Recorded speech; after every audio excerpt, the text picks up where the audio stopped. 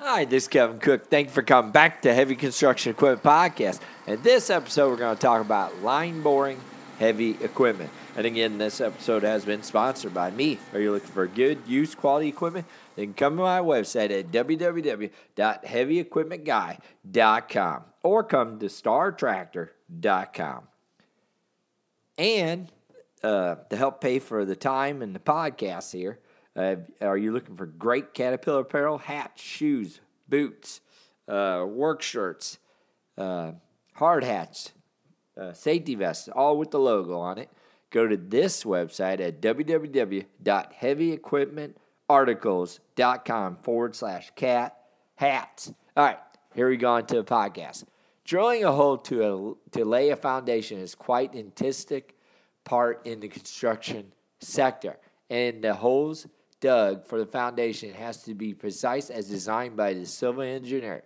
You can't mess up with such an important item because if you do, then it directly affects the quality of the construction. It is therefore crucial to select the right type of equipment and also the right kind of cutting tool. Cutting tools need to be attached to the heavy equipment and then begin the process to bore the ground. Now, cutting the tool can be a single point, or you have to do multiple heads. Each time of the tool is used for different kinds of boring. As number 2 boring is the same, you can't use the same cutting tool for every type of boring. While fitting the boring bar, one must ensure that both ends are firmly supported and will work only in case of the through holes. Again, you got to make sure you're boring the right way, the proper way, so you won't ruin your machine. The challenge that people have encountered while boring is that there are immense chances of boring bar to be disconnected from the machine. Though both ends of the heavy equipment has caught the bar firmly, there are still a lot of chances that it is coming out during the process of boring. This is the reason why it is considered to be more challenging than turning. Other than that, this is the clearance angle required has been increased, which has made things more difficult to the operator. It is actually limits the kind of support that should be given to the cutting edge and makes it more vulnerable. You can use the line boring tool in almost all kinds of heavy equipment. Be it a dozer or an excavator or backhoe or loader, it goes with all kinds of heavy equipment.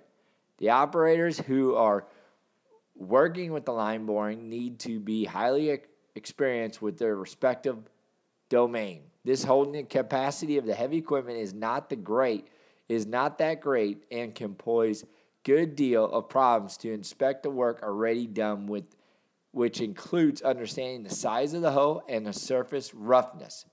Therefore, the need of the experienced operator arises. The operators need to know his or her matters well. Apart from laying foundation, this is the one of its core work areas. Line boring is extensively used for many other purposes, and this is why guys and gals need to be really sharp with their skills. This advent of portable boring, life has become a bit simpler for people who take boring contracts at far-fetched places. They do not have to load the boring bar in the truck or the big equipment. All they have to do is put it in the back of their car and port it to the next destination. The reviews of the portable line boring 2 have been awesome. It is just the hole that needs timely repair. Line boring cutting tool can be bought directly from a dealer or online. Do some research on pricing before you buy one. Again, do what's right. Make sure you get the right machine, the right job to do it correctly. If you got any questions, give me a jingle, 817-733-3799. Thank you, and God bless.